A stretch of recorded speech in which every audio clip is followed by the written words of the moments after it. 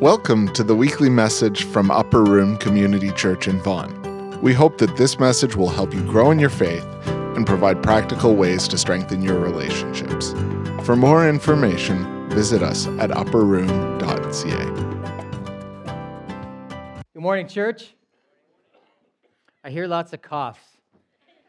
Were some of you still trying to stretch a few more days out of summer, refusing to wear coats this week? Well, here it is. We are at the end of a journey that we've been on as a church called Rooted. And the premise of that journey, really, for every one of us, regardless of whether you've come from a faith background or not, regardless of whether you were prepared to go on the Rooted journey or not, was based on the premise that all of us in our heart of hearts want to grow. That we want to be people that are moving, that there's meant to be movement in our lives. And we know this at times when we feel a word that maybe we'd all use to describe it. Sometimes we feel stuck, as if something's not happening that needs to happen, or we're trapped in the middle of a situation or a circumstance that seems to be stalling us out. That actually is a clue to all of us that in our hearts we were meant to be people who are growing. And we put in front of you this metaphor that the Scripture uses to describe our lives, which even if you've never heard it before, or maybe sounds strange at first, as we begin to understand it and say, yeah, this is what my life is supposed to be, and that is of a tree. And the idea of a tree is that it grows down and it grows up and out. That a tree, if it's going to be healthy and strong, needs to have roots, and the deeper the better, to go and find the water table, the life that allows it to grow up strong and wide and stable and steady, but then also up and out. And that if we use like a fruit tree, for example, that a fruit tree, when it's at its fullest and best and brightest and most healthy, is not only strong and stable and beautiful to look at, but in a sense, it is a blessing to everyone who comes close to it. That all living things are blessed by a fruit tree that is able to grow up and out. And what we said is that our lives, we know this actually, are meant not just to be strong for ourselves, but that we were meant to be a blessing for other people. That in a sense, we don't just live for ourselves, that we're meant to grow. And so over these last, 10 weeks, we've been exploring, well, what does it mean to actually be rooted in God, which we have said is that the whole source of our life comes from a relationship with God, that we've been created to be in relationship with the Creator. And that out of that relationship, as we begin to know Him more, we begin to understand ourselves more, and we begin to grow up and out. Now, even though perhaps all of us could say, yes, I think that's true, that's what I want to be, and maybe the snapshot of your life today looks really good. Maybe there's lots of fruit on the branches, and you think, oh yeah, I feel strong, I feel stable, I feel like I'm a blessing to other people. Maybe the snapshot of your life says, well, there's nothing above the ground, actually, right now, but that we know that we're people in process. However, even if we're all willing to recognize that, there is something that we kind of come to today at the end of our service, which, at the end of this series, which is a paradigm apart from what the Bible talks about spiritual growth is. And that is primarily in our culture, and even in our Christian culture, we have viewed growth as a private matter, as a private pursuit. That it's something I'm supposed to work on by myself. And in fact, we might say, well, if I'm going to be the person I need to be, I need to take charge of my life. I need to take the reins of my life. I need to stop living for other people's expectations, and I'm going to go and do this. And in fact, a lot of modern spirituality is very private spirituality. It is go by yourself on a mountain, wherever it is, your yoga mat, and find that place between you and whatever. And in your private life, then that will somehow give you strength, and then you can go and grow. Or certainly we say, well, faith, religion, all that stuff, that's a very private matter. We don't talk about that in public because these things are private things. And we're meant to then sort of pursue that on our own, and we're figuring out life on our own, and we're trying to do it ourselves. And in a sense, as the church, we have even bought into that mentality. And so we have this idea of, well, I'll pray, but I'll pray by myself. Like, I'm not comfortable praying with other people, I pray by myself. And I'll read my Bible, by myself. And if I'm struggling with something, I'll figure it out myself. And yet, whether you're in the church or out of the church, you've never been to church, or whatever your church background is or your faith journey is, by myself doesn't actually lead to growth. That being alone actually stunts our growth. Because what we find when we're alone is, I'm the problem. When I'm left alone with my own thoughts and myself, that's when I begin to realize, wait, there are things in me that I need to change, and I realize I can't save myself. I can't change myself. We begin to be left alone with the last words that someone spoke to us, maybe that were critical or that have weighed on us for many years, and left to our own thoughts, we don't go to a good place, we go to a dark place. Or perhaps you might find this, that the more alone we do life, the more selfish we become, and the less we are actually able to interact with people, and we actually can't avoid people. They're everywhere. Even us introverts are always trying to find a place. I mean, us, I'm not, you know what I'm saying, but this isn't an introvert-extrovert thing. People are everywhere, and yet even time alone, we find sometimes I can become more selfish. Or perhaps you've had this experience, that the more you're struggling with something, some of us tend to want to move further away from people when we're struggling with something. And actually, in the end, we actually feel more isolated. We don't feel closer to them. We don't feel better. And yet, our tendency is to go inward. Or perhaps we've realized, and you've all known this on some level, I know this for sure, when we are struggling with a sin or something dark about our lives, their tendency is to want to keep it to ourselves, and yet the more we keep it to ourselves, the more fuel gets added to the fire. And so what we find is myself isn't actually helpful to grow. What we're going to do today at the end of this kind of series is this beautiful tank behind me, and the water's warm, not too warm. Okay, we fixed that from last time.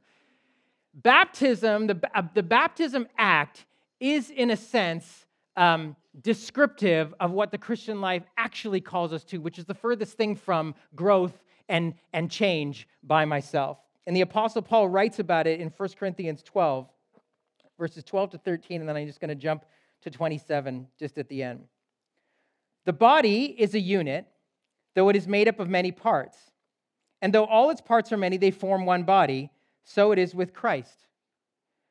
For we were all baptized by one Spirit into one body, whether Jews or Greeks, slave or free, and we were all given the one Spirit to drink. And then verse 27, now you are the body of Christ, and each one of you is a part of it. What does this mean? The Apostle Paul is writing to this relatively young church, trying to explain to them what it means to be in Christ or with Christ or following Christ. And it is a description of a life that is completely different than I'm going to change myself.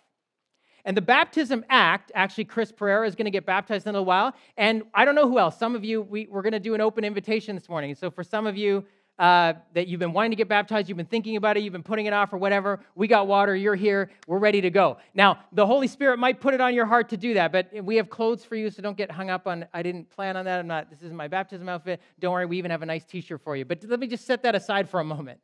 What Chris is going to do in this moment, and as I describe it, maybe you'll say, yeah, this is for me too. It is, in a sense, a reenactment of the death and resurrection of Jesus. And the dying part is a saying no to a certain kind of way of living. And the rising part is a saying yes to a different way of living. And what we say no to when we get baptized, and Jesus, who died and was in the ground for 3 days, and we won't keep you under there for 3 days, we'll bring you right back up. But he was in the ground, dead, dying to life, to his physical life that was given, and then raised again with a new physical life.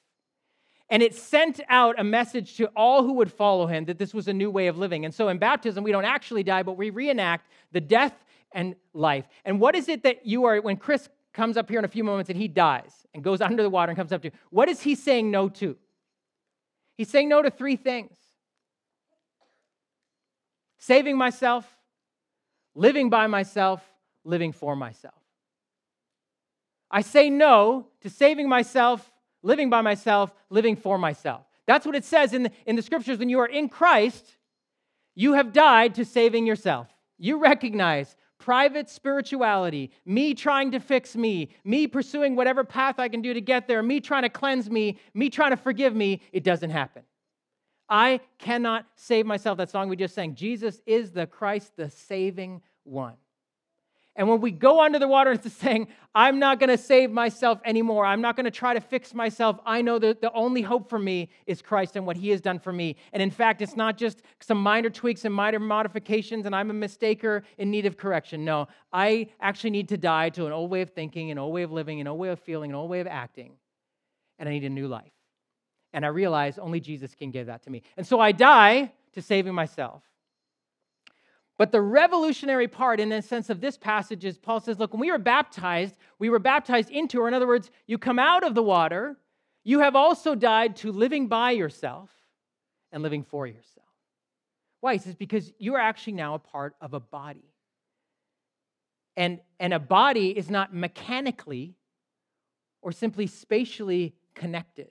In fact, those of you know that if you've ever severed the end of a finger or whatever, have tried to reattach that, if there's a surgery, they have to find a way, did it take? Did things actually biotically begin to grow and mend this thing back, or was this just sewn back on?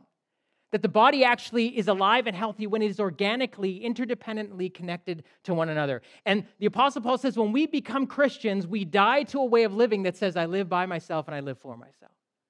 That I'm actually baptized into a body. Unfortunately, some of the emphasis on baptism over the last 40 or 50 years, there's a song that maybe they sang at your baptism, or maybe somebody's baptism, you went, I have decided to follow Jesus, no turning back, no turning back. And then the second verse says, though none go with me, still I will follow. And I always think, well, if I look at my own life, if none go with me, I'm not going to be following very long. Like, it's don't worry, it's me and against the world, and I have made this commitment to Jesus, and it's just me and Jesus. No, you have been actually organically connected into a body. You no longer live on your own. And that's good news, and it's challenging news. That I don't need to live by myself anymore, that God has actually purposed for me to be a part of, the other metaphor Scripture uses, a family. That I'm connected in like a family. But I'm not meant to live for myself either.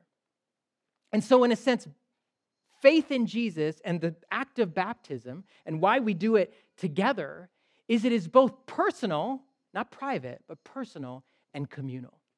It has a personal story. Chris is going to get up here and share his story of an encounter with Jesus, how he realized he was not going to save himself. And his story is unique to him. It's got details and twists and turns that are unique to his story, but it's the same story as yours if you follow Jesus. We have, in a sense, we share the same story. It's why we can get together from every tribe. And it says there's no more Greek or Jew, no more slave or free. In other words, it doesn't matter what your ethnic background is. It doesn't matter what your socioeconomic status is. We are together one, and what we share in common are the things that we profess together every week that we can sing no matter what our stories are. Jesus is the Christ, the saving one. From a slavery and shame, I have been redeemed. What that means for me when I sing it is maybe different from you, but we both sang it, and it's true for both of us. And so as we come together, in a sense, we realize, no, we're not meant to save ourselves. Neither are we meant to live by ourselves or live for ourselves. In a sense, Chris gets baptized in front of you and then says, I am dependent on you to help me grow. I am with you. I am one of you. I'm a part of this family. I'm a part of this body, but I cannot do this alone. And as he shares his testimony in a few minutes, I said this to him. We talked about oftentimes when people get baptized, like, yeah, but say my story, do we have to do this in front of everyone? And the thing I say to them that always makes people go, okay, I'll do it, is when you speak out your story, it ignites faith in someone else's heart, or someone else who thinks, I'm too far gone, or God can't save me, or I've done this, or I can't see him. Suddenly they will see him reaching out to them through your story. They say, okay, why? Because they know he did it for me, he can do it for you. And so this is both a personal act. It's a very personal, important day for Chris in his spiritual journey, and maybe for some of you that will choose to get baptized as well. But it is a communal day. It is one we celebrate together. It's probably one of the most exciting days of the year, right? Why? Because when someone gets baptized, in a sense, for those of us that are followers of Jesus, their story resonates so deeply within us. It's like they're reenacting our own baptism. And we too say, yes, I've died to saving myself. I've died to living by myself. I've died to living for myself. And I say yes to being a part of Christ in his body. For every one of us who have followed Jesus, this becomes our story. And so here's what I want to encourage you today, and in a few minutes, Chris is going to get up and share his story. For those of you that have been baptized, I want to ask you this. If you've been baptized,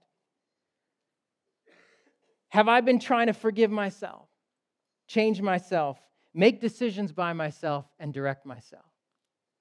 See, if we are in Christ, and if you've been baptized, and you see this happen again, you have to ask yourself, wait, have I gone, and one of the things that finds in Scripture all the time is the Apostle Paul or whoever's writing to the church will say, hey, You follow Jesus. Why are you living like your old way? You died. You have a new life. Why are you living like the old life? And so it's possible in a sense for us to live out of old ways of thinking and old habits. And you might need to say to yourself, yes, I did. I went in that water. I died to saving myself. But am I trying to do it again? In other words, are there things that are in me that I'm trying to fix myself, that I haven't actually taken to Jesus, confessed to Jesus? Am I trying to do this life that he's given me, this marriage, this job, whatever, on my own, in my own strength? Am I trying to make decisions or direct myself? Jesus saved me, yeah, but now I just keep making decisions, and I'm not actually stopping and saying, Jesus, you own my life now.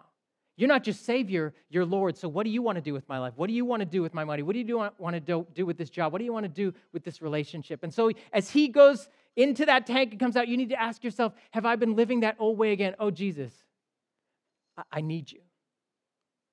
I can't save myself. I don't want to live by myself. You also need to ask yourself, how am I interacting with the body? And here's some questions to think about. Have I been withdrawing from people? Or maybe have I been fake with people? Is there stuff that's going on in my life that really nobody knows about? And let me just say this, just because your spouse knows about it doesn't mean the body of Christ knows about it. Your spouse isn't the sum total of the body of Christ. And yes, you need to be honest with each other, but sometimes you can have what's going on in a relationship just stay in a relationship, and it's not actually out there to heal. And so is there someone else that I need to include in my journey? Have I been fearful of letting somebody in? Have I been reluctant to serve someone else? If you've been baptized, you were baptized into a body.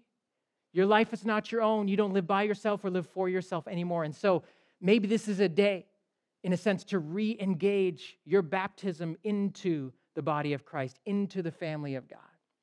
And if you're new here and you think, well, I'm not ready for that, it's okay. You're journeying with this. But over time, as you begin to sort of get connected and say, okay, God has brought me into this family, this body. I'm not just mechanically or spatially connected to it. I'm actually organically connected to it.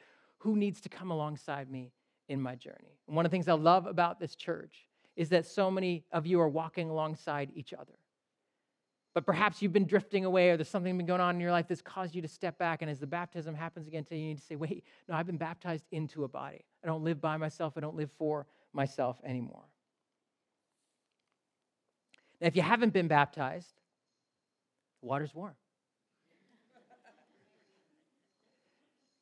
Perhaps some of you have been thinking about this.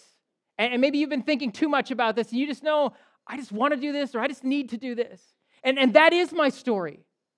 Maybe as you're listening to Chris, the details might be a bit different, but you're like, I could be up here saying a story. And the good news is today, you won't have to. We won't make you share your whole story if you want to get baptized. But maybe you say, this is me. That's your testimonies for you to walk from there to here. And I'm going to ask you, is it your conviction that Jesus Christ is your Savior and Lord? And you understand now that you don't need to save yourself or live by yourself or live for yourself, and you want to follow him. And if you say yes, that's it. That's your witness. It is your testimony, the long walk from where you are to here. But some of you may, and your hearts may be pounding right now because you know, like that's me. And it's not up to me to convince you. But if you can sit there and say, Jesus, this is what you want to do too, or I know I want to do this. Perhaps maybe some of you grew up in traditions where you were baptized as infants. But you could honestly say, well, this has never been a part of my life. It really wasn't a part of my parents' life. It wasn't what I ever understood it to be, but I get it now. And I have a story now, and this is what I want to do. The waters are open for you too. And there's clothes, like I said, and all that. We'll tell you what to do. But for now, I just want to invite Chris up, and he's going to kind of finish the sermon with his own story. And as you listen to what God might be saying to you, whether you've been baptized before or not, wherever you are in this journey. What does it mean for you to be not saving yourself anymore, not living by yourself, not living for yourself? Chris, come on up. Before I give you the benediction, feel free to hang around after and just read some of the stories that are on the wall. We have a 30-minute party upstairs, good coffee, so you can head up there. That's just the weird spaceship-looking thing above the popcorn stand. I just want to bless you sitting here watching this and being a part of it as you have been.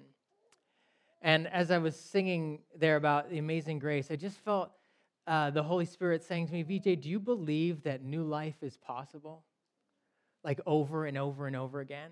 And I just wondered whether there's just some of us who have given up on some area of new life in our lives. Like maybe there's a sin that you've been battling with, or an addiction, or just a dark place that you've been in that you think, I don't know if light can shine here again. Or maybe someone in your life that seems to be so lost or shrouded in such darkness. This, 3 times over we watched this story of miraculous new life, and it reenacted the death and resurrection of Jesus, at which he declared over all of creation, over all of death and hell, even death cannot hold back what I'm doing. And so it says to us, there's no area in your life, in my life, there's no person, there's no heart, there's no space of darkness into which his light can't shine. And maybe we've lost a little bit of faith in that. And so to see this again today is a reminder of amazing grace and how far-reaching it is. And so I just want to bless you with that kind of faith renewal in your life. Far beyond positivity, far beyond silver linings, far beyond, well, maybe somehow things will turn, to know that God can do more than we can ask or imagine, that Jesus Christ is right now praying for you, praying for us, praying for those that you are praying for, and that he can breathe life even into things that are dead and gone. And that's amazing grace. And that what you have seen here will remind you, and what you read on the walls will remind you, that this is just the beginning of the new work that God is doing. He is not done. Amen?